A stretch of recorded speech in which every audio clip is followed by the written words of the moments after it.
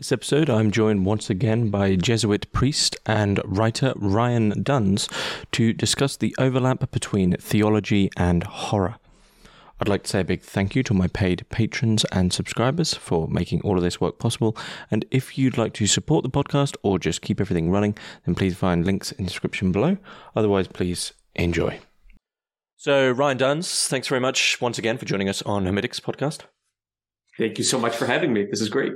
So we are just going to have a general discussion really about theology and horror and I guess sacramental stuff and spooky stuff and the overlap between the divine and the, what you consider the horror and the horrific. And we discussed this because you were doing a course on theology and horror which focused on the series by Netflix, Midnight Mass, along with a few other films, I believe. So we outlined a few films that we've watched, but I'm sure we're super familiar with anyway, which was the 4 films of Hellraiser, Exorcist 1 and 3, not 2, and then and also Rosemary's Baby, which really I would say are if you were to ask anyone who's into horror to give me 4 quintessential horror films, those 4 I would say are going to be there most of the time.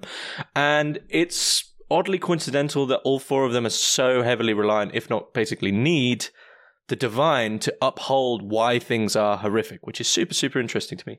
But before we dive into the questions which I've outlined, I just want to say, I want to ask, I guess, you did this course on theology and horror. I mean, where did it begin for you to start as a teacher to sort of start thinking, okay, horror, there is clearly something very clearly theological going on here, and we should sort of pay attention to this as a cultural phenomenon? Sure. Teaching the course, I wanted to introduce my students to metaphysics. And the best textbook I could find, and he was a teacher of mine, was Nuri Clark, The One and the Many. And it happened such that I had spent the summer before summer 2021 kind of reading through that book. And it struck me that horror would be a really interesting and engaging way to meet the students and their questions. Preparing all fall to teach that class of fall of 21, I was scrambling for a good hook that would allow me to do this. And then I watched last October Midnight Mass, and I thought, oh my goodness, this is a really theologically sophisticated series. It doesn't get everything right, and I don't follow it in all directions, but where I find it going wrong, it goes wrong in really interesting ways that I thought were theologically provocative. Mm-hmm. And my hope was, and I think it succeeded based on the class evaluations and then the students, as I've seen since then, was to start to carve out a theologically sophisticated, metaphysically rich world picture, and to allow the horror genre to kick against it, to see what kind of got, tossed up a bit, and what types of questions do the horror films presuppose we as humans ask. Mm-hmm. And I have to say the students were phenomenal in doing this. They really got into it. Mm-hmm. Mm-hmm. I guess the really big question for me with theology, for horror, for the fact that it's still a mainstay of pretty much most horror films. And actually, when you think about it, the horror films which fall flat are the ones where really the monster was just a vicious human being, right? Like at the end, you find out they were just a killer. And I'm not saying that's not horrifying, but I think it's terrifying, but you're sort of like, oh, okay. Like we've seen that now, and there's no unknown. So you just sort of run away and you think, yeah, that's just a serial killer, and there isn't this unknown element. So it's not really horrifying anymore. And so this within, the banal cliche thing to say, we live in a secular society. It's undeniable. Most people are secular or atheist or would probably just apathetic, don't care. And yet, in the extremely popular genre of horror films, it's really odd to me that sacraments, that Christianity, that the divine is clearly still taken very sincerely as something where you enter into as soon as you click on the horror film, it's almost like you're like, right, now we're taking it seriously again. So yeah, I put that question to you. I mean, why do you think that is within this world where you suddenly go, right, crucifixes mean something again? This is, I'm just going to, because I was watching it minutes before we began this, the 1987 movie Witchboard It's terrible. It's a terrible. I mean, it has its own cult following. The beginning of the movie starts with a scene of two men and a woman on a couch, and they're having a chat. And the one is arguing for the existence of God, and the other one comes back with the very cliche, well, then who created God? Mm-hmm. Okay, fine. So we have so he establishes the character, the director, as the movie's atheist. But then the whole rest of the film is presupposes a spiritual dimension and these malevolent forces that are operative unseen. So I think there is a deep hunger and a deep intuition that there are levels to reality that are unseen, but no less real because of it. I mean, whether we profess in the Nicene Creed, we believe in things visible and invisible. William James, the father of American psychology, has this, the varieties of religious experience. And he arrives at the end to say, like, yeah, there is something. Like, there are levels of reality that we need to get into touch with. That part of our well-being to be religious is to be in congress with. And I think that the sacramental dimension of Christianity, and Catholicism especially, gives us tangible, tactile ways of being literally in touch with the divine. Mm-hmm. In a way, you could say it's almost primordial. Like this, we have a felt sense of the conflict between good and evil, and that a force for good, the transcendent, is in some way on our side and able to negate, push back against the boundaries of darkness. Mm-hmm. Mm-hmm. And it's still quite funny and The Exorcist is probably the best film to do this, that it's always the last thing. And this is something that I'm trying to write about recently as well, with respect to people converting and coming back to God in the very secular age, is that, like, you have this thing of like, right, well, when you find meaning in life, you start with material, like get a fast car, get a nice house, and still haven't got meaning. I'll try a group or some club or something and do that. Still haven't got meaning. I'll try an alternative religion. Doesn't really, it works for a little bit. And then you try like a more serious alternative religion or something. And then you might go to like one of the big monotheistic religions, but it's still consumerist in the sense, but it is that, but not really. It's our special one.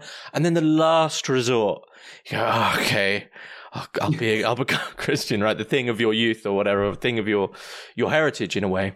And it's the same with possession. The Exorcist is a great case where they go, well, it's something in her brain. And then they go through to like, it's something in her spine, I think. And then finally they have this big group meeting of the doctors in The Exorcist. And you see this one sort of begrudgingly go, do you believe in God? Like they like, yeah, okay. Well, the last thing. And it's really interesting to me that even in that sense, there's still this notion that at least there's still a cultural agreement that could at least be an option. Like the apathy hasn't gone so far where possession isn't even a thing anymore. Like it's still a thing, like just holding on. You're right. I think there's this bizarre reductive impulse. As we talked back in, what was it, February, I think. Yeah. I have a writing leave next semester. I'm going to be working on a project involving horror. And as part of my research, and I always feel like I'm a bad researcher because I read the things that I like and I follow, I try to go where the honey is. So I recently read Matthias Klassen's like Why Horror Seduces, or Aaron Smuts, the late Aaron Smuts. But the problem I've had with their work is it's so reductive. Mm-hmm. And it's sort of like the approaches that we see in The Exorcist, where, well, it can't be that. It can't be what Mary Midgley called nothing buttery. Oh, it's nothing but a brain tumor. It's nothing but epilepsy. It's nothing but some form of mental illness. It's nothing but your repressed sexual urges for your parents, or whatever it's going to be. But you're right that we sort of remove those objections. And however improbable it may seem to the characters, at least there's an opening to the transcendent. I mean, there's a weird way in which those films enact or perform the purgation of the spiritual life, but they do so by removing this mental clutter of all the supports and structures we think, they maintain our world picture. As those collapse, rather than fall into total, be buried under the debris, there must be something there. Oddly, the good horror movies profoundly anti-nihilist, because by raising the ground of all this, the human created supports, we risk coming into contact with a force not of our own making, but one that is very real and presses itself upon us. Yeah, it's interesting. I mean, I remember last time you mentioned that horror, it really presents a negative, not negative theology, but a negative image of theology, right? And Hellraiser does this especially, where the Cenobites and the lead Cenobite, Pinhead, which is sort of weird that that's his actual name, but he's trying to, in a way, present himself as the Christ figure if it was completely the world flipped upside down. And he's always struggling because the only thing they don't have is a negative grace. So they don't have something. And so it's always this self-built, all they really have is pain.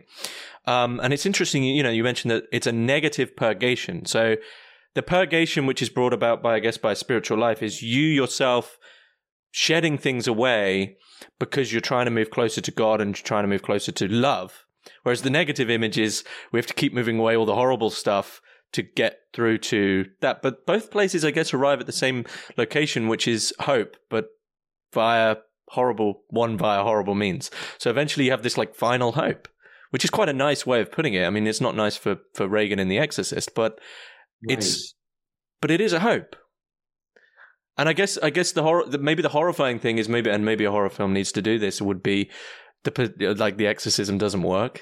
That would be interesting. Where do you go then? Right? Because it's the acknowledgement of this is the final thing. Like if this doesn't work, then we're really in completely unknown territory. But it always works.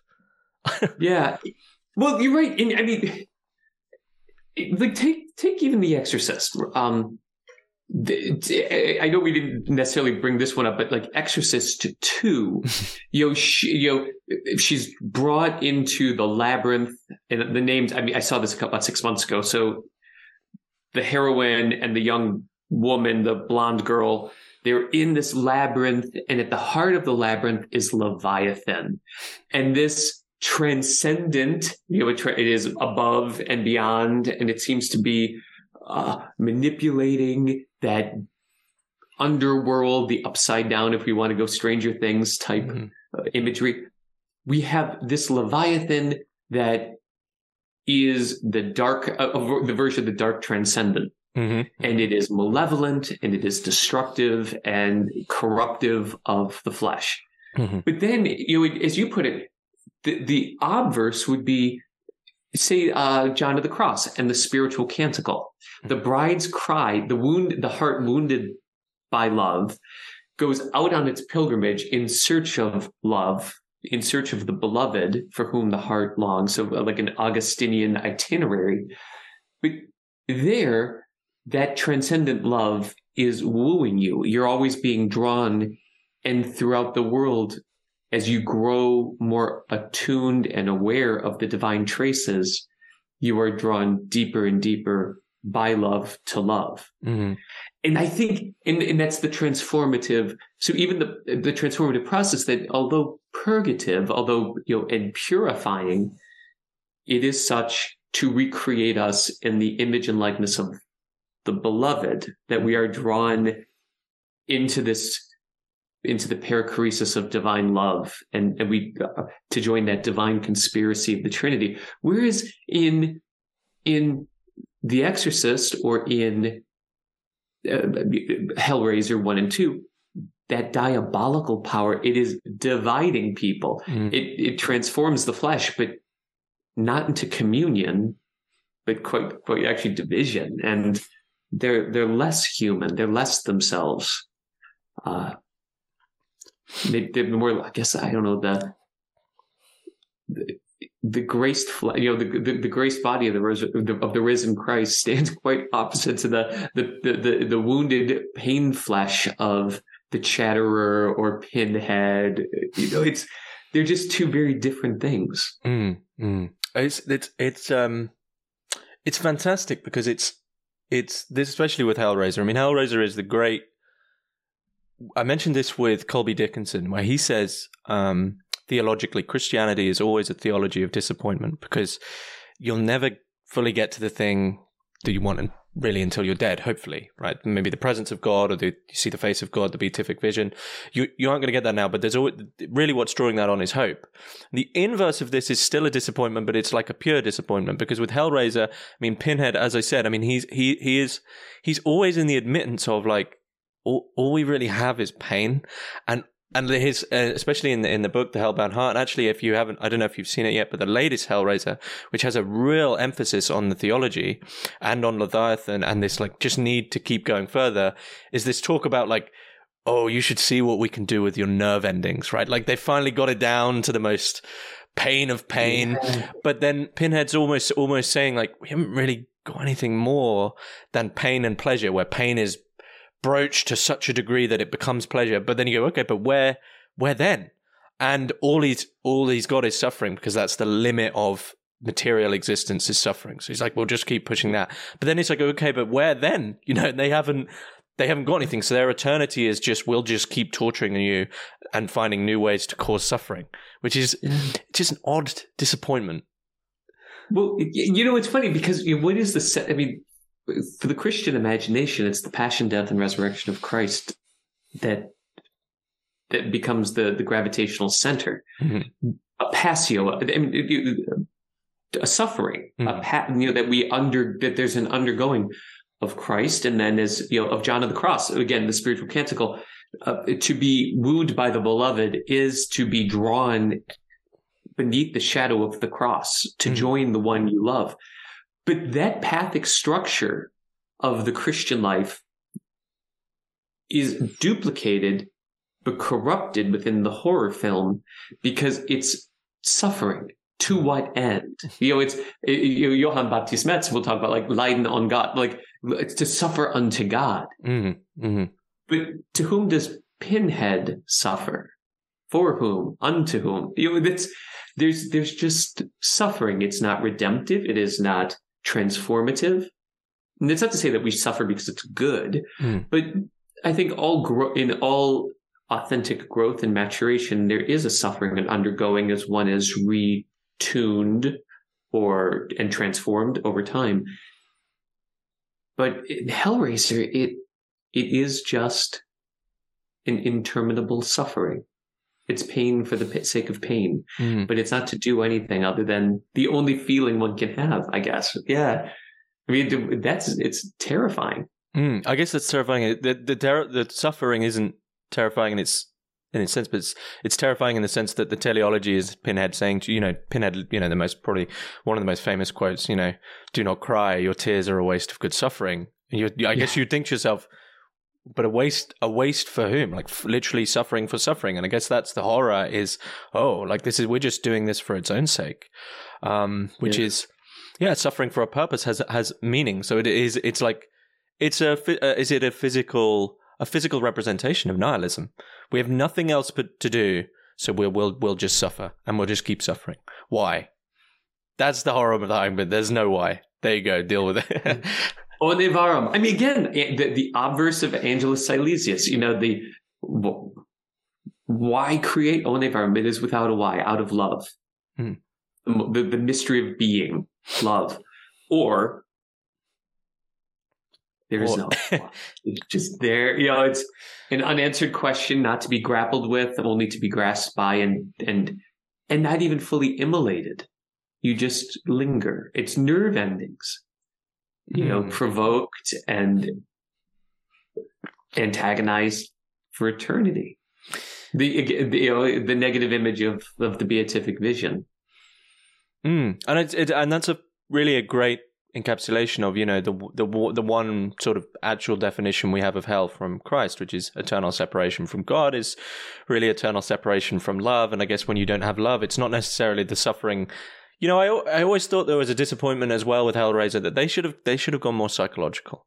The flesh stuff. Sometimes you think, oh, another hook going through skin. Like, okay, we got it now. It sounds a bit masochistic, sadistic in a way, but I wanted to see what happens when you push the psychological horror to its limit, where someone's just, I don't know, put in a room and they go, they've been there for 1,000 years, which I think is done well in Black Mirror and the Twilight Zone and things like this, where people are pushed to their psychological limit. Because I think that's the real hell, right? Flesh with no immolation, as you said, gets boring.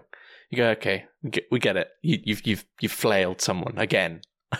Yeah. Saw and Hostel. Yeah. And there they get the psychological and the physical, but they don't. I mean, you don't really get the. I have never found anything spiritually provocative or interesting about Hostel, other than to say, like, well, this is very negative anthropology. Is this what we are capable of? Mm-hmm, mm-hmm. So, in back to the secular world idea. I mean, it's the cliche horror question, but maybe it's not often asked in a theological sense. Why do we have this obvious fascination with, when we step into a horror film, we're going to get down to it, right? We're going to get into that weird little zone that we all intuit is there. Why do we have this fascination with the occult, the hidden, the devil, the spooky stuff of reality? I think about this a lot. Like, why do I like it? And there's certain, I'd like to think I have a fairly eclectic set of tastes when it comes to horror. Horror is the genre that it names the genre that and what it tries to do, to inculcate a sense of horror or dread. And what is horror? I mean, in some ways, I look at it's our emotional, affective, physical response to a breach in the world as we understand it.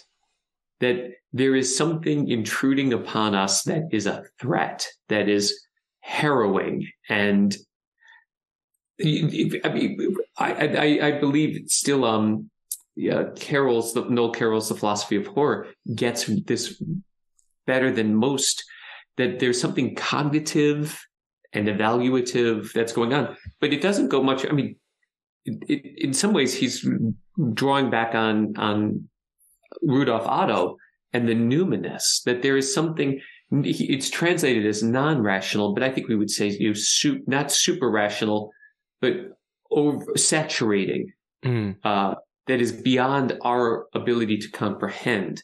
And that horror is one way of putting us in touch with that, something we intuit natively, that there's more to reality than meets the eye. And in other eras, when we had a common narrative, say in a Christian Western narrative, where we had a common vision of our teleology, we don't need, maybe we don't need the horrifying to reawaken a sense of the transcendent or the unseen.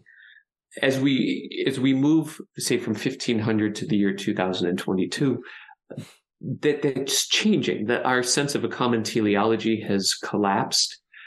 We've become, the canons of the Enlightenment, which I think are important, but to move away from immaturity to a form of maturity. But it's just at the time of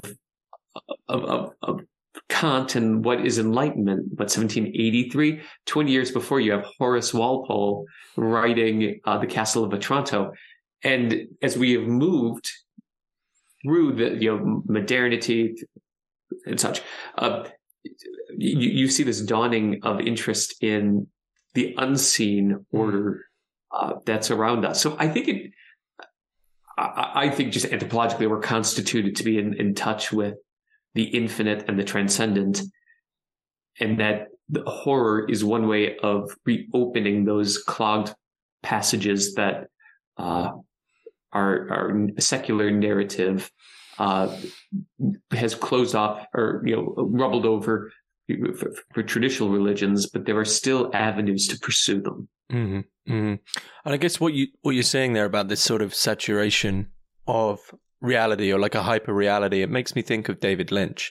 So David Foster Wallace, he comments about people say David Lynch is a surrealist, but he talked about how surrealism is really like surrealism. It's like the extra thing on realism. It's like hyper-realism. And I think Lynch is the master of this, right? I mean, not even in the weird stuff that the really horrible stuff that he does with that horrible creature behind the bin in I can't remember the name of the film. Lost the film. But his masterwork with the camera where he'll just linger on a shot for just too long, and you're sat there thinking like, please move away, because we all intuit that there's just something more going on here. Or he'll just zoom in for like 20 seconds and you just think, I don't want to go that deep into reality right now.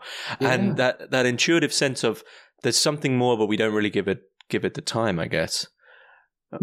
Well, yeah, I mean, it's Sartrean, right? Like in Nausea, that there's this way of lingering, and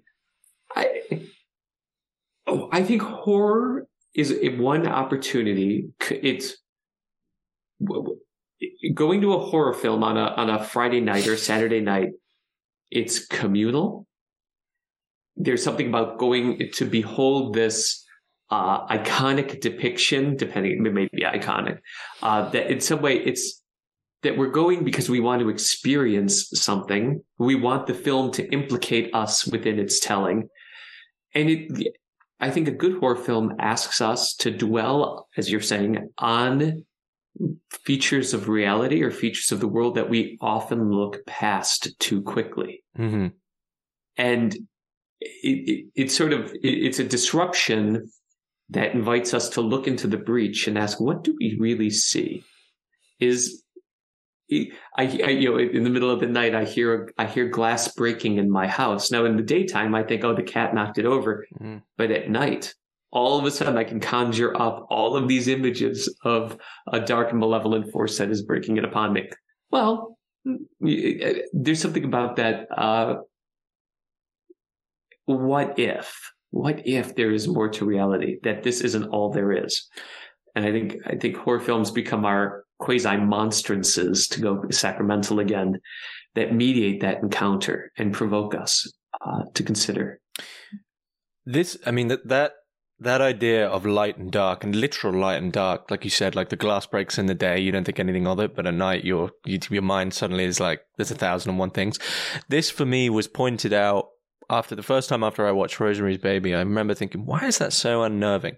And I was reading around, and someone basically just pointed out, said the reason Rosemary's Baby is this masterwork of horror is pretty much none of the film takes place in darkness. And in fact, the director, Polanski, emphasizes the fact that I think pretty much the only scene, and there's probably some psychoanalytical commentary on this, that takes place in the dark is when early on her and her lover have sex in the flat and they turn off the light. Other than that, all the horror is, he makes sure that it's like, this is fully lit. You get to see everything, and yet all the time you have this sense of, yep, something's here. I don't really like it. So it's almost like St. John of the Cross is darkness, but you're fully in it and you can see, which is even more horrifying. It's a quotidian evil. I mean, by today's standards, I would imagine if I showed Rosemary's Baby, it was too long to put into our course as a film. My students would not find it. They would not initially find it scary because it doesn't have the jump scares. It doesn't have the over the top. But I think that's a great observation. Like, it is all done except for the one scene within daylight. It's ambient lighting, and what is evil and at work does so under the cover of it in the daylight. It's not creeping behind the bookshelf waiting to jump out at you. It is rather, it's here and in our midst. It's active and present. It's beguiling, as we see with Guy, but it is also hostile and transformative and evil. Yeah. And she can't get away. I mean, there's like, I think that my favorite scene is here when she finally thinks she's gone to a doctor who is outside of whoever's, pulling the strings. And then all of a sudden the doctor says, oh, just wait here a minute. And then you're waiting for this is the final hope. And then all of a sudden, all the people who are in on it say, Rosemary, what are you doing? And at that point, it's like, it's gone. She's gone. She's just lost full control. Yeah. And you see the the shunting aside of religion. I mean, there's the visit of the Pope, her flashbacks of Catholic, her Catholic education, her Catholic upbringing. But the guy sort of laughs it off.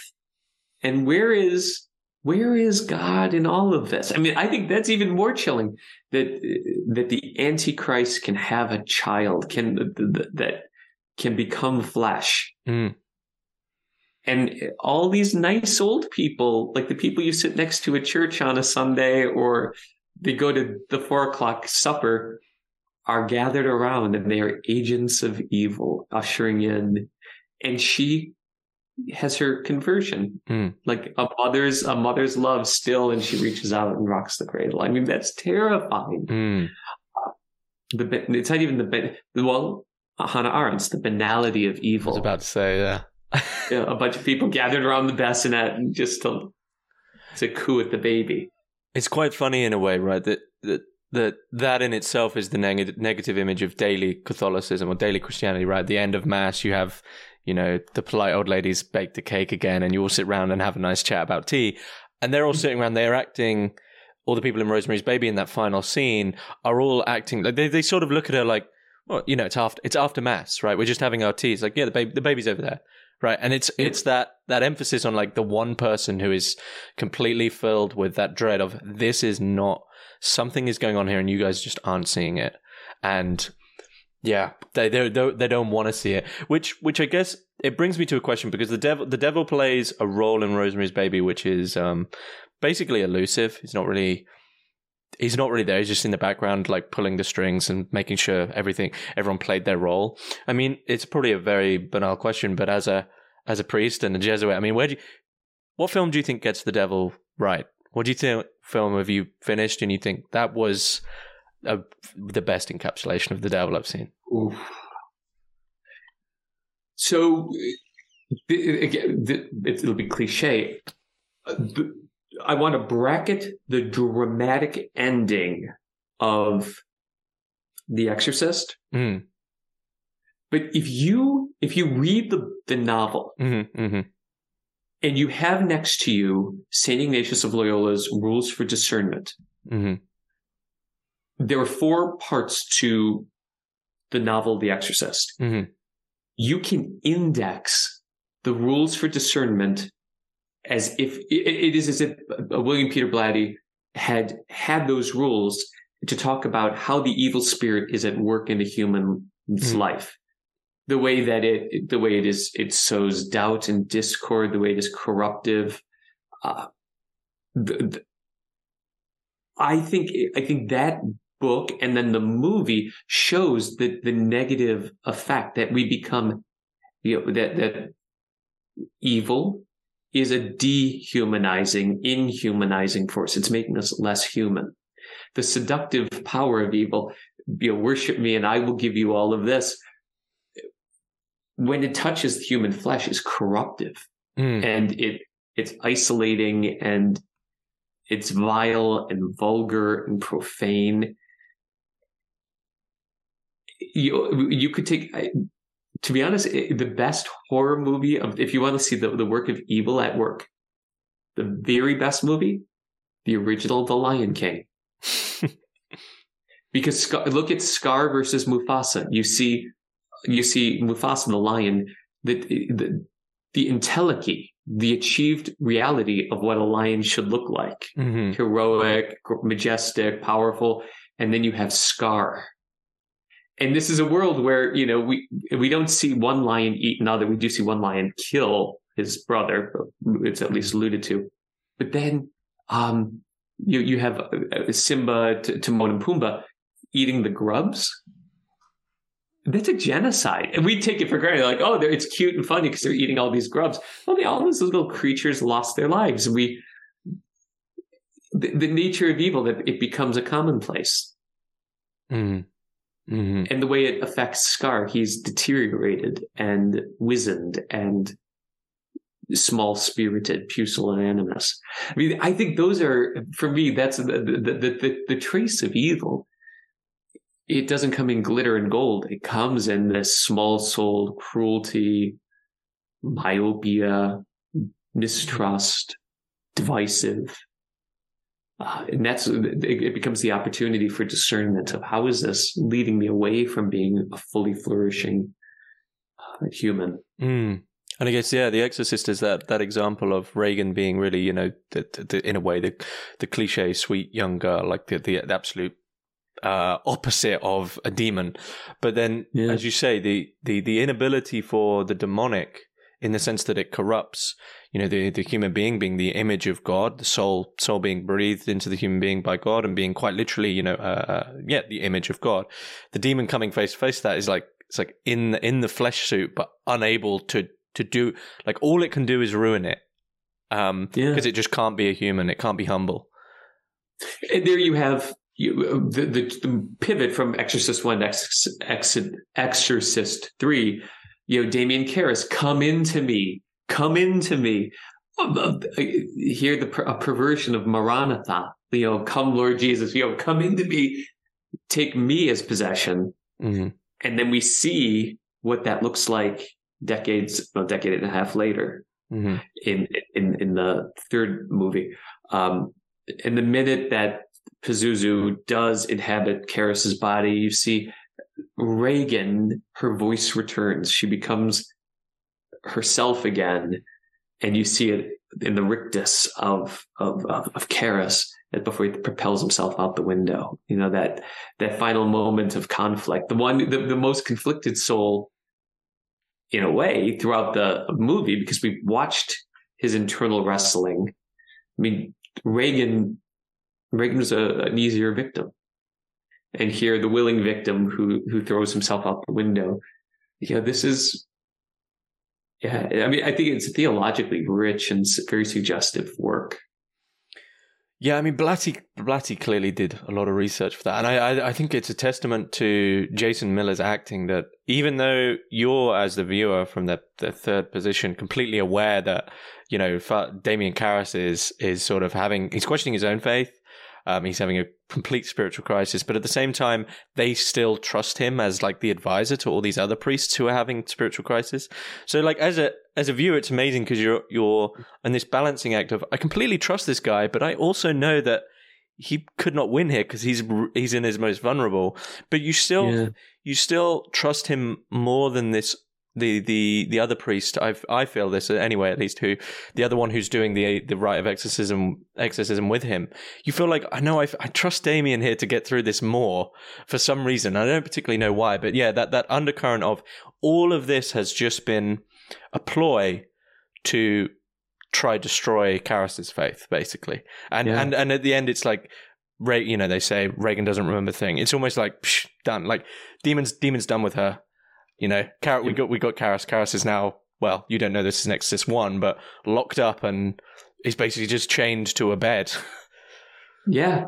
And then and even the conquest of Lancaster Marin, I mean, you assume, I remember maybe watching it the second time. I watched it when I was young, like a kid, watching it, and you think, wow, Lancaster Marin, like here he is, this authority, this powerful figure, spiritual guru, he has experience. But even then, I mean, there's a way in which the film plays on this sociophobic, that we believe that religion will redeem, and it doesn't. Like could religion be irrelevant, impotent? And it would seem as such. Lancaster Marin can't do it, and weirdly, the ritual doesn't work. Mm-hmm. It's only the invitation. It's not the invoking the exorcism ritual. It's the invitation of Karras to swap himself, mm-hmm. to lay down one's life mm-hmm. for someone who's not even his friend. I think that's, I've not thought of that aspect of it here until now, but you could take there's so much that goes on. And I remember when we watched the film in class, the students really grooved on trying to find meaning or discern and discover what was going on in the cinematic text. And this, I wish I could teach it again. So the film in a way then is sort of a failure, right? Like the whole thing is somewhat of a failure, other than like, okay, it's, you know, like you said, that impotent feeling of, okay, Reagan survived, but like, what, we haven't really had any closure. I mean, in Exorcist 1, you understand that Karras is dead, which I assume would mean the demon dies with the body or whatever. And then you go through to 3. But in that initial film, if you were to keep that without 3, it's like, okay, you know, I'm not really sure what happened there in a way. Like it was this, failure. And at the same time, one of the great successes is that it doesn't explain, it does not overreach in its explanatory power. Mm-hmm. How do we get from an archaeological excavation to Georgetown? Mm-hmm. Why the Ouija board? You know, a dark portal that mediates a sinister encounter. All right, but why Reagan? The movie doesn't overstep its bounds to try to make sense of everything. And there it recognizes with integrity the mystery of evil, that it's not something to be explained away. Mm-hmm. And even the end of the film, I mean, it wasn't cliche in trying to suggest, okay, now stay tuned for the sequel. It ended. Mm-hmm. We assume Karras is dead, but as we learn in Exorcist 3, that's not true. But that's exciting. You know, the level of the openness to the mystery of the events hasn't been evacuated. Mm-hmm. And on that level, so it's a failure on one side, it's a success. I mean, so I think that makes it a good film. It reminds me, just to throw it in with the same balance, and I had to someone actually explained this to me recently, that I don't know if you know this, but to draw in Tolkien, which seems like an odd person to draw in with the end of the Lord of the Rings, the Return of the King, with respect to this horror and this failure. Someone explained to me that deep in the lore, deep in all Tolkien's massive tombs of details of his world, there's only 3 times that Iluvatar, basically God, intervenes in that world. And one of them is when the ring goes into the fire. So Iluvatar, God, actually trips up Gollum. So that the whole thing was a failure. Like evil never would have been destroyed, and God eventually has to go trip them up. So like Frodo has had this horrible, you know, evil taint with the scar, and to go back to the Shire, that's been ruined. They all have to go and live their own lives. Like they'll never get rid of it. God had to intervene and say, look, I'm going to have to get rid of the sin for you. And it's like, you sort of have this, like, Peter Jackson, fair enough, he had to make a blockbuster, but there isn't that sense of like, oh man, did we win? You know, the evil is still like sprayed its horrible stench over everything, and everyone's still like, yeah, we don't want to think about that anymore. Well, but isn't that I mean, for me, a good horror film leaves its residue. Mm-hmm. Mm-hmm. Just as, okay, you're now a Catholic, so you go to confession and you walk out and you feel cleansed. Mm-hmm. I mean, it is a feeling unlike any other I know. To walk out lessened of a burden, illuminated, invigorated, renewed. It has the spiritual, the just the invoking of words, that formula of absolution is transformative. By contrast, when I walk out of a good horror film, I'm like, if it's good, I'm putting the keys in the car and I'm looking over my shoulder. I'm wondering as I drive home, what more could there be in this world? What else is at work? There remains an opening to more. So my theological imagination is more deeply enkindled by that, because it's raising questions that there are things out of my control, out of our control as humans, and that I think is what gets me. It sort of. It levels a charge against the audience. You think you're in control. You think that you've got this under your power. Not so. It's interesting because I think maybe that's the backbone of good and bad horror, is control, and complete human control. So with religion, I think or with Christianity, I think some people's reluctance is that in a sense you're giving over positive control to God, right? Like grace, you can't go run on a treadmill and work up grace, right? You don't earn it. You can't buy it. You get it, and you may get it. Someone who is maybe extremely sinful may get loads, if you want to quantify it, which is a bad way to do it. But I'm basically saying you can't control grace. You can't control that hope which is going to come in. And maybe that's what makes a bad horror film, is like the humans just completely, well, we figured it out, right? Like a rational finish. And you think, well, that's just awful. Whereas that unknown, it was on a knife's edge at the whole point. Yeah, there's I think a good horror film. I'm thinking like Berger and Luckman, The Social Construction of Reality. That there's a gnomic function within our symbolic universe. That there's a law that has to be abided by. Mm-hmm. That disruptions to that law, that nomos, have dire consequences for the way we live. But we ourselves are neither the architects nor the ultimate enforcers of that law. That there were other, I keep using the word forces, but there's a divine force at work to undergird, to author, and to maintain that law. Disruptions of it require some form of redemption. And maybe good horror, there is an element of the redemptive story of being of a power not, again, of our control, that has to intervene or break through or be allowed to break through to manifest itself. Again, the sacraments, God,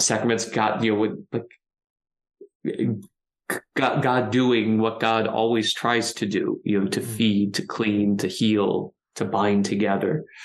That there's a sacramental countermeasure taken to undo the damage wrought by the dark. Do you think we can really consider a horror film if it doesn't have at least some sincere respect for a divine or I want to say other plane, maybe other place beyond, some like a clear, we're taking it seriously, that there's some more. So I would be. It's hard to say. When Noel Carroll's book came out, that was he was very specific in talking about like monsters. That a horror movie has to have a monster in it, and it has to elicit like disgust and revulsion, and that seemed to preclude films like Saw, Hostel, The Silence of the Lambs from being a horror film. You could take more psychoanalytic approaches, the approach of like evolutionary psychology, and try to do a really reductive version of horror. And I think that you can then spread out the definition of horror more broadly. For my money, I think the best horror films do have an appreciation for the implicit metaphysical world picture that we have a way that we envision the world to operate under normal laws. We have a sense of good and evil, of what things or people ought to do. So we have a teleological sensitivity, and that horror is deliberately interrupting those expectations or overthrowing them. And part of the narrative is what works, how is that breach repaired? And that's I think part of the tension it creates is recognizing the breach, the breakdown, and wondering, how does this get fixed, if it can't be fixed at all? So I do think you have to have some. I think the 80s, you see really interesting, much more theologically sophisticated filmmaking. Even if usually implicit. I think Hellraiser he's not writing with a Bible in his hand, but I think Clive Barker certainly has an imagination that's been touched. Stephen King, John Carpenter, Wes Craven. I think that there's a lot going on there, but we just have to kind of open our eyes to see it, and then you could almost evangelize out of it. Mm-hmm. Yeah, it's interesting that those, I thought this when I sent over the film choices to you, that era, 60s through to 80s, which is also the rise of sort of pulp paperback rise of, every other kind of weird, mystical, meditation or peculiar 60s thing that people were abiding by. There was this sort of imbued sense of something more, I think, in that era, and taking it seriously. And I mean, Clive Barker in Hellbound Heart, which is one of the things I wish they'd sort of left in the movie, but when he first takes the box and calls the Cenobites to come, he's actually laid out an altar filled with basically inversions of the altar in a Christian church. There's like a bowl of doves' heads and all these images of, you know, anti-innocence and things like this. And yeah, this need for something more, but but once again, that the fact that these films are being written with this compulsion for something more, but also the characters don't want that something more to be God, which is always peculiar to me. Like why that is. That's what I think, for my money, a horror film can work as a really great lab. You're looking at specimens.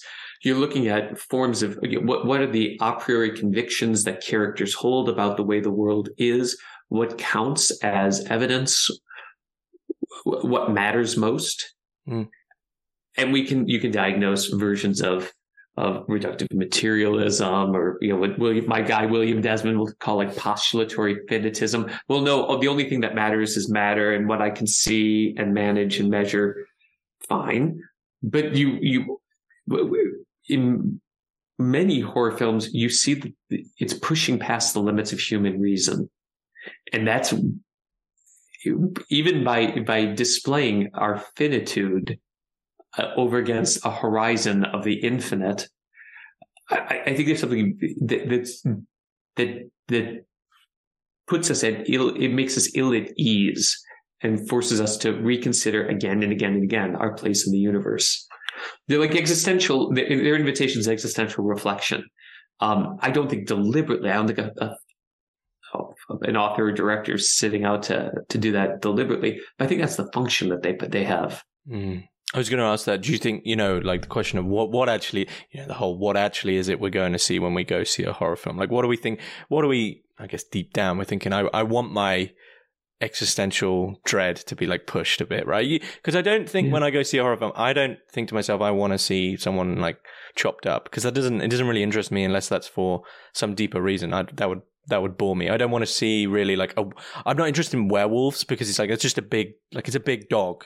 It's not you know what I mean? It's not scary at all. Like if you had it in front of you, you'd think, yeah, okay, like we'll just shoot it or something. Like that's not scary to me. So you are implicitly thinking with Hellraiser, you're not thinking I want to go see all the pins dragged through his head, even though that's some part of it and there's something there. There's that deeper thing of I want this to push the unknown. I want it to somehow show me the unknown, which is like the complete paradox, right? Show me the unknown somehow. Yeah, I mean, right. I mean, I still think, I find clowns creepy, but Pennywise, look, in the storm drain, in the sink, you know, drain, in the shower drain, in the movie Under the Water in the flooded basement, in the, you know, down a well that you have to go through to get to his catacombs. You know, you think about the what is. The clowns are cute to some people, and they're supposed to be fun, but they're, in this case, it can see the facade conceals something unknown and hostile. And he becomes, you know, really an infernal icon. The face of the clown, the hockey mask, the scarred face of Freddy Krueger, the mask of Michael Myers, that we gaze on, and it sort of looks back at us, and it forces us to wonder, am I being watched? Am I alone in this wood? Am I alone in the house? It's not what I know that scares me. It's what is unknown. And now I know that I do not know, that the unknown might be just behind me. And that is, yeah, I mean, like you, I mean, the beginning of The Exorcist, you know, he has narrative, and one of them is of a mafia who torture a man for, I think, like 3 days and apply electricity to his body parts and, you know, humiliate him and such. Why start with that? I mean, the terror of real life is already bad enough, and then he's going to walk us into a work of ostensibly fiction. But but what mediates between our day-to-day, the quotidian, and the fiction that we enjoy in the theater? Like, I'll go to see the movie Terrifier 2, although I'm quite confident I'm not going to like to see all the blood, guts, and gore. Mm-hmm. I can go watch a mafia movie to see people dismembered. I'm just hoping that there's something more exploratory about mystery in the film. Mm-hmm. Or I'll just go because I want to have a laugh. Mm-hmm. Mm-hmm. It's that idea of being followed is interesting. I mean, have you seen Insidious? Yes. Yeah. See, now Insidious, I don't rate jump scares in films generally. I think jump scares is the cheapest form of horror. It's like, you know, they've made you go, ooh, yeah, but it's like, well, yeah, of course you did. You just quickly put a scary face on the screen. Like, of course it's going to make me jump. That's not impressive. But there's this amazing thing that I think James Wan does in Insidious as a director is that idea of the demon following, or just the demon being in the room. He does like a shot where like the demon's just there and you've had time to process it and then does the jump. Or he'll just suddenly one shot for 5 seconds, the demon is in the corner of the room and then no one says anything about it. And I think that is the, as the viewer, and this idea of one of the women, I think in The Conjuring, being a clairvoyant and knowing the demon is there. This idea that one of the characters can just see the demon all along is like, yeah, the demon, you know, and then she relays this later on in the film. She's like, yeah, since we arrived, I've just been seeing it. And this idea of being able to put the demon or whatever it is in front of you and still understanding that you are not in control. That for me is the perfect horror, which I think it's all encapsulated in all those films. That there's always, it's like there's something there, we can't do anything about it, and now we've got to sit through this sort of painful realization process. Now, tell me, when did you find yourself interested in horror? When did you know that this was something that I ever since I've been young, I didn't really realize this till recently, till another horror writer who I interviewed a while ago pointed it out. He said that he's been interested in horror ever since animatronics at theme parks. And these fascinate me to the point where sometimes I'll watch videos of old animatronic theme park rides that have been left since the 80s, and the visceral feeling of disgust and horror that I get at an animatronic which is just a little bit not good enough. And something about that's like, we shouldn't have made this, right? I don't know, just something horrible. Yeah. But yeah, there's something about horror which gives you a feeling, that sort of feeling that, I don't know, we all intuit that this isn't right, or something's not right now. How about you? I think that's the same. I loved the idea of being scared.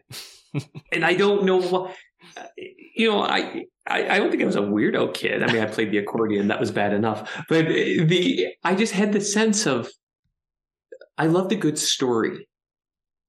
And I think a good horror film, well told, is a very powerful, it almost becomes a parable of a world we cannot see. And it showed the possibilities of and the importance of taking seriously the unseen order. And it was only many decades later that I'm reading William James, and I think, okay, like, so I'm not totally warped. There is a sensitivity or an attunement to this. And I appreciate that now as an adult. And I know the students did too. Kids who loved horror movies were like, I'm not a freak. No, it's good. I think you're just a good theologian. Yeah. But that does beg a question, actually, because you brought up the Enlightenment and Kant earlier on. I mean, it's a bit of a heavier question, but it's so clear to me reading Kant with the phenomena noumena and the idea that there's this, like, I don't know, thing we can't approach. He is 100% rationally not interested in this being like, what is it? You know, his epistemology is not in any sense imbued. I don't think he's very, you know, he says he's talking about God. I think he's terrible at talking about God. And I don't even get a hint of the divine or anything. Like, for him, this is something else, to be honest. I feel that way. I think it's very mechanical. But it's almost like, in that sense, we're mute. Like, his epistemology is not really to do with that. Whereas the horror of epistemology is like, we're saying to Kant, like, are you not feeling this? You know, this impasse? Why are you not, like, terrified in a way? Yeah, the bridge between the noumena and the phenomena is crossed from that direction inward. The advent of what is other and alien is possible, and it must be taken account of. Yeah, I mean, epistemologically, it'd be very hard. Yeah, I mean, the monster manifests itself in a way that disrupts our given order, and it undermines our sense of normality. I guess that I mean, he'd have a harder time accounting for that. I mean, I think he invokes God, of course, like, as a postulate of reason, but practical reason, but we not as the one before whom we sing or dance, like as Heidegger said, just sort of there, like the divine insurance policy. Yeah. Yeah, and that's where it always fell flat for me with Kant and God. I just don't think, I don't know, he a peculiar man who, I don't know what he was trying to do in that sense, right? That he sort of tries to defend it as, it just comes across to me as he's an atheist, and he put that in as as an insurance policy textually as well. Like, if they're going to take this seriously, I need to. It just always felt tacked on. Anyway, is there anything you'd like to add about theology and horror that we haven't touched on? No, this has been, it's just nice to actually talk to someone about this who shares an interest. My students, they really were fabulous, but they don't talk to you as a peer, right? Mm-hmm. I mean, they're like 20, 21 years old. And for them, their parents are the ones who like, if they like it at all, Nightmare on Elm Street, Friday the 13th. And they regard these as old horror movies. And I still think that A Nightmare on Elm Street is a really interesting and fun film. Mm-hmm. And it's not, there's very little, I mean, or same with Halloween. There's no blood in Halloween, the original. It's unfortunate. I think that the franchise did not do Michael Myers justice. But I think at the end of the day, I think the horror gives us opportunities to think of the way the finite world can be disclosive of the infinite, and how our ability to persevere as agents, as subjects, rests upon how we comport ourselves vis-a-vis that infinite. Often enough, it gives us like the negative image of evil and provokes us to think about it. But then you flip that around and you think, oh, so then if this is the dark path narrated by this film, is there a more luminous or celestial way we could travel? The way of grace, the way of hope, the way, that doesn't discount the reality of suffering and pain and the passion, but one that at least is capable or has hope enough to redeem it. So, yeah, I mean, it's like from horror to hope, from fear to faith, that sort of itinerary is where I think it's fun to speculate. That's interesting. Just one more thing on that. This idea of like, if there's this one negative thing, then there's the other way, right? There's the up and the down, etc.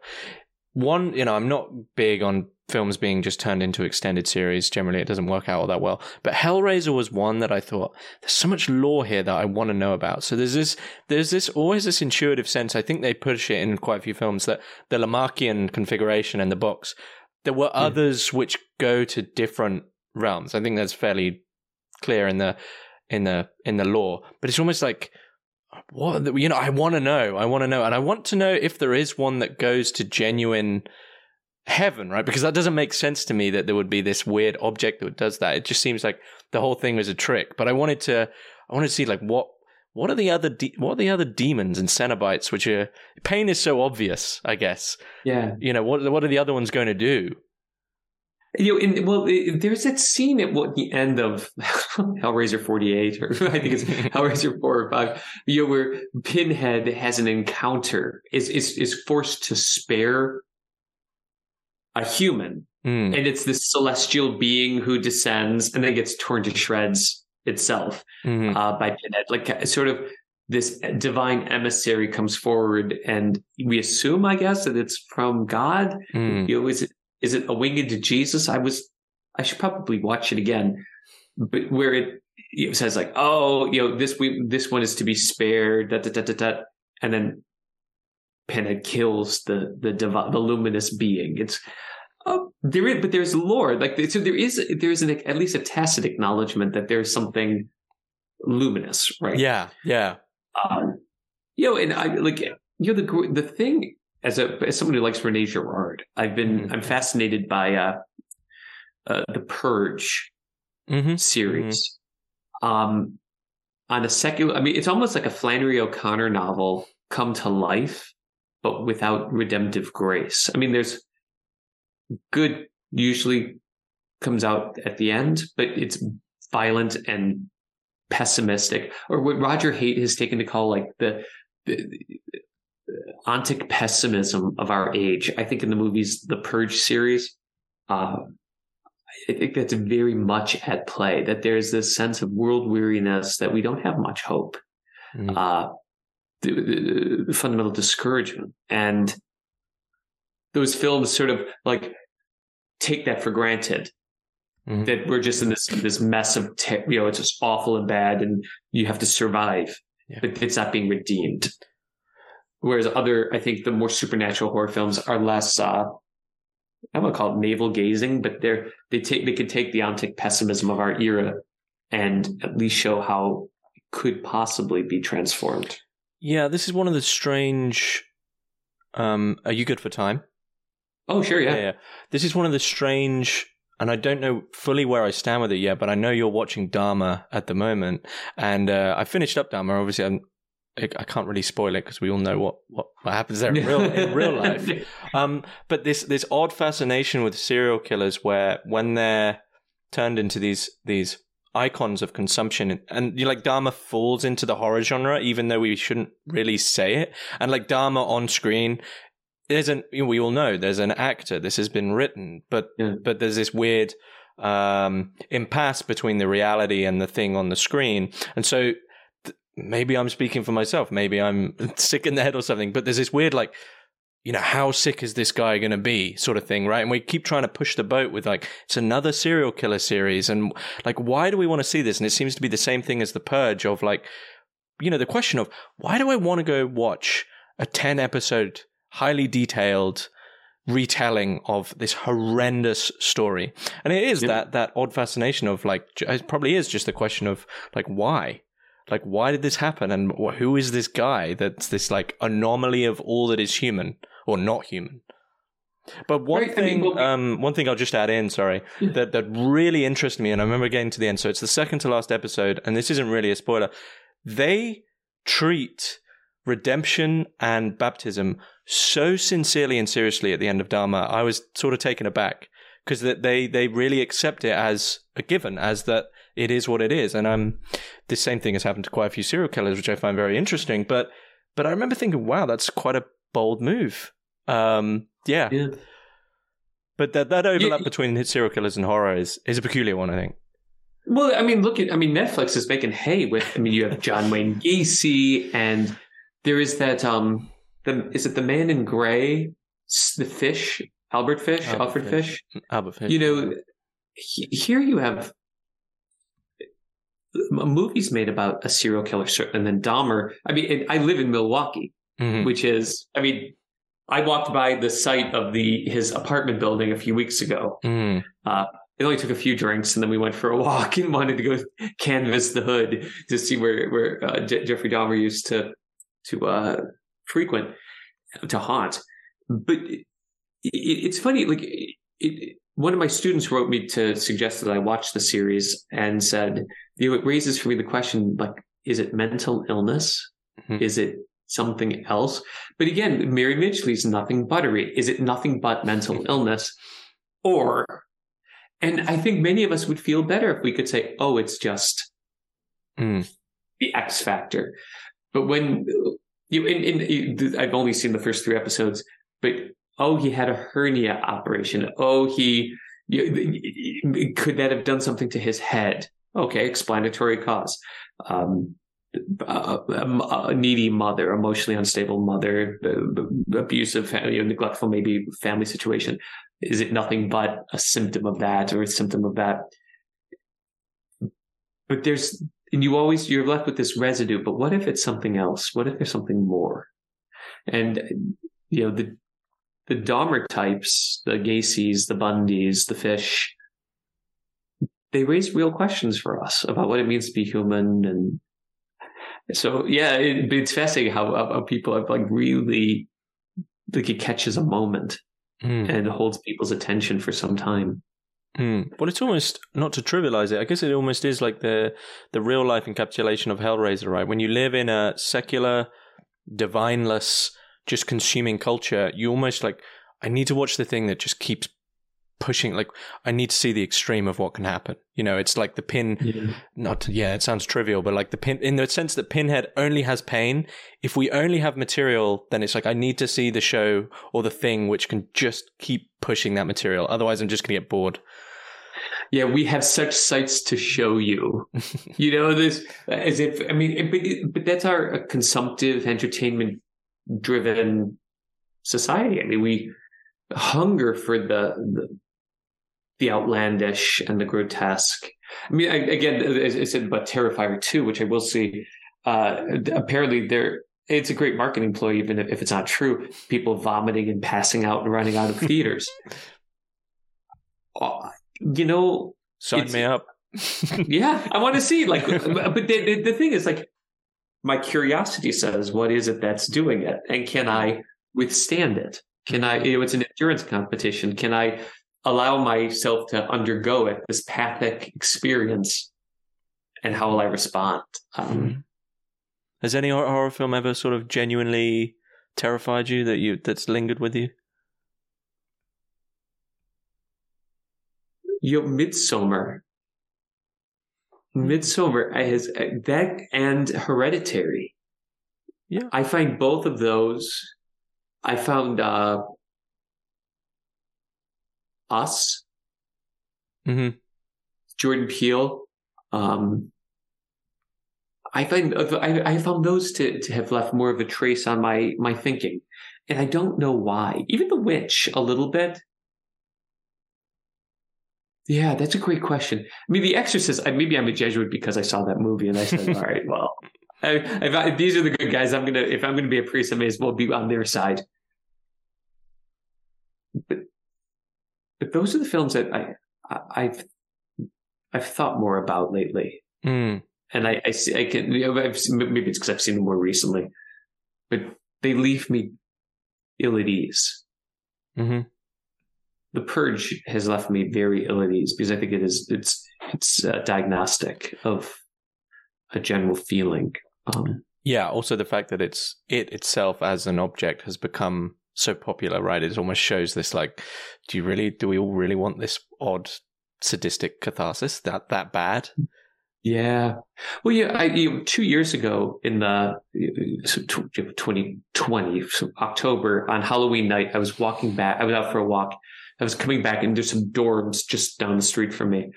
And maybe it was at 8 o'clock at night. Someone was playing the music, the siren from The Purge. And I thought, I had this horrible sinking feeling in my stomach just as I heard that music and like that sound.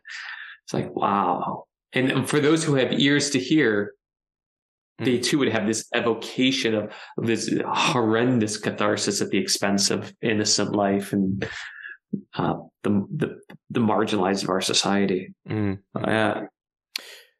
Yeah, I think the beautiful thing, I guess, with The Purge, beautiful, but that odd gut moment is like, we've all got to acknowledge, once the second hand, it's now non-Purge. It's like you're right there in front of someone who might have just blown away your neighbor's brains or whatever, right? That, like, boom. It's almost like, the feeling after The Exorcist where they, does she remember anything? And we all have to now acknowledge, like, that sort of happened, but we, that weird movement back into, well, now we're back into normal life and just moving on. There's a strange in-between space of, we've still got 1 foot in the horror zone and we've got to somehow move forward. Yeah. And we never leave it. I mean, like, even Reagan she bears the traces on her face. The family bears the trace of the butchered loved one, the father who was killed, and the mother who the secondhand saves. That horror leaves a mark. It leaves a mark. That's in the bottom of the Orca when Quinn and Hooper and Chief Brody are talking in Jaws, and they're singing and telling their stories, sharing scars. Mm-hmm. And each scar points back to an event, a transformative event that lingers in memory until we get to the pathos of the shark hunter himself. Like, why do you go after the box? He was involved in this horrendous, so that a simple, like a tattoo, codes for an entire life that is under the surface, but is something that happened prior in life that shapes and charts the direction of life itself. So you're currently working on a book on theology and horror? Yeah, I think I'm just going to call it. It had been tentatively titled "The Dark Transcendent: The Metaphysics and Theology of Horror." Mm-hmm. The problem is, it's such a big topic. That's huge. And I'm of a mind that just to call it horror, a theology. And just to see where it goes. What's terrifying to me is I don't have a plan and a perfect itinerary for it. On January 1st, I will start. I don't know where it will go.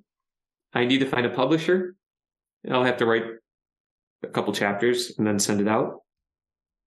But it strikes me that I think the time is right for this type of book. There's lots of religion in horror, and you've probably seen. There's nothing really, unless you could tell me of like a theology of horror. I know you had given me some links, but I don't see a lot. Even Brandon Graffius's new book, which is pretty good.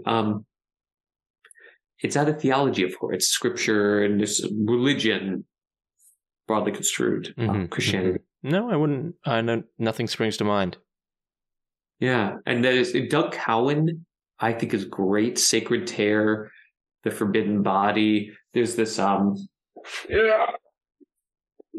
Gospel of the Living Dead. Baylor puts this out. Mm-hmm. And this is okay. I mean, I thought it was it's a fun book, but as a theologian, I find it a little thin on the theology. And so my hope would be using like Rudolph Otto, Carroll, even Peter Berger, Iris Murdoch, the whole kit, like my intellectual friends, to see what I can do. I don't know if it'll work, but I have the semester to do something, so I may as well make it a.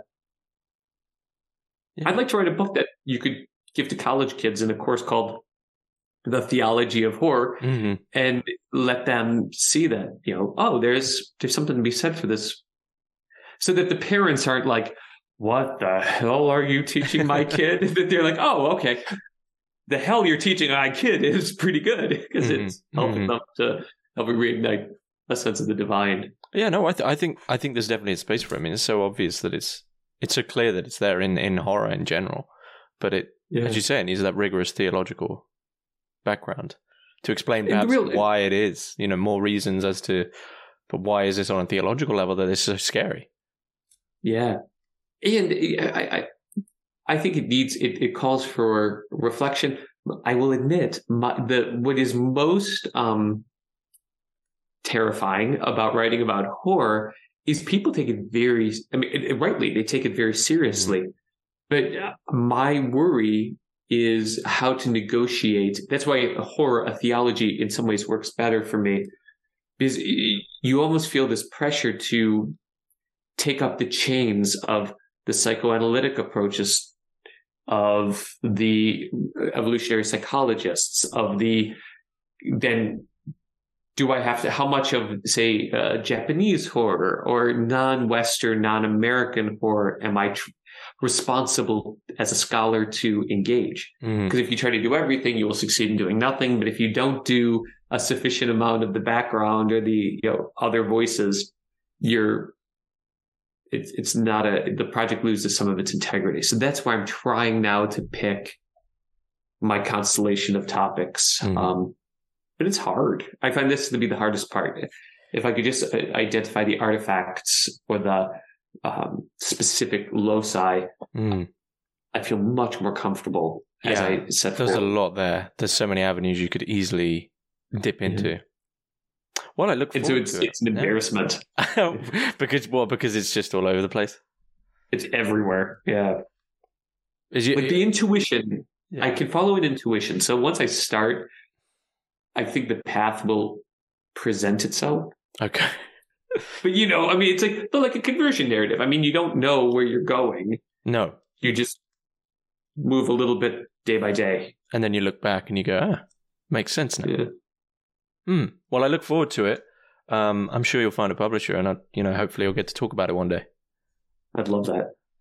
Ryan Dunce, it's been great again. Thank you very much. My friend, good to see you.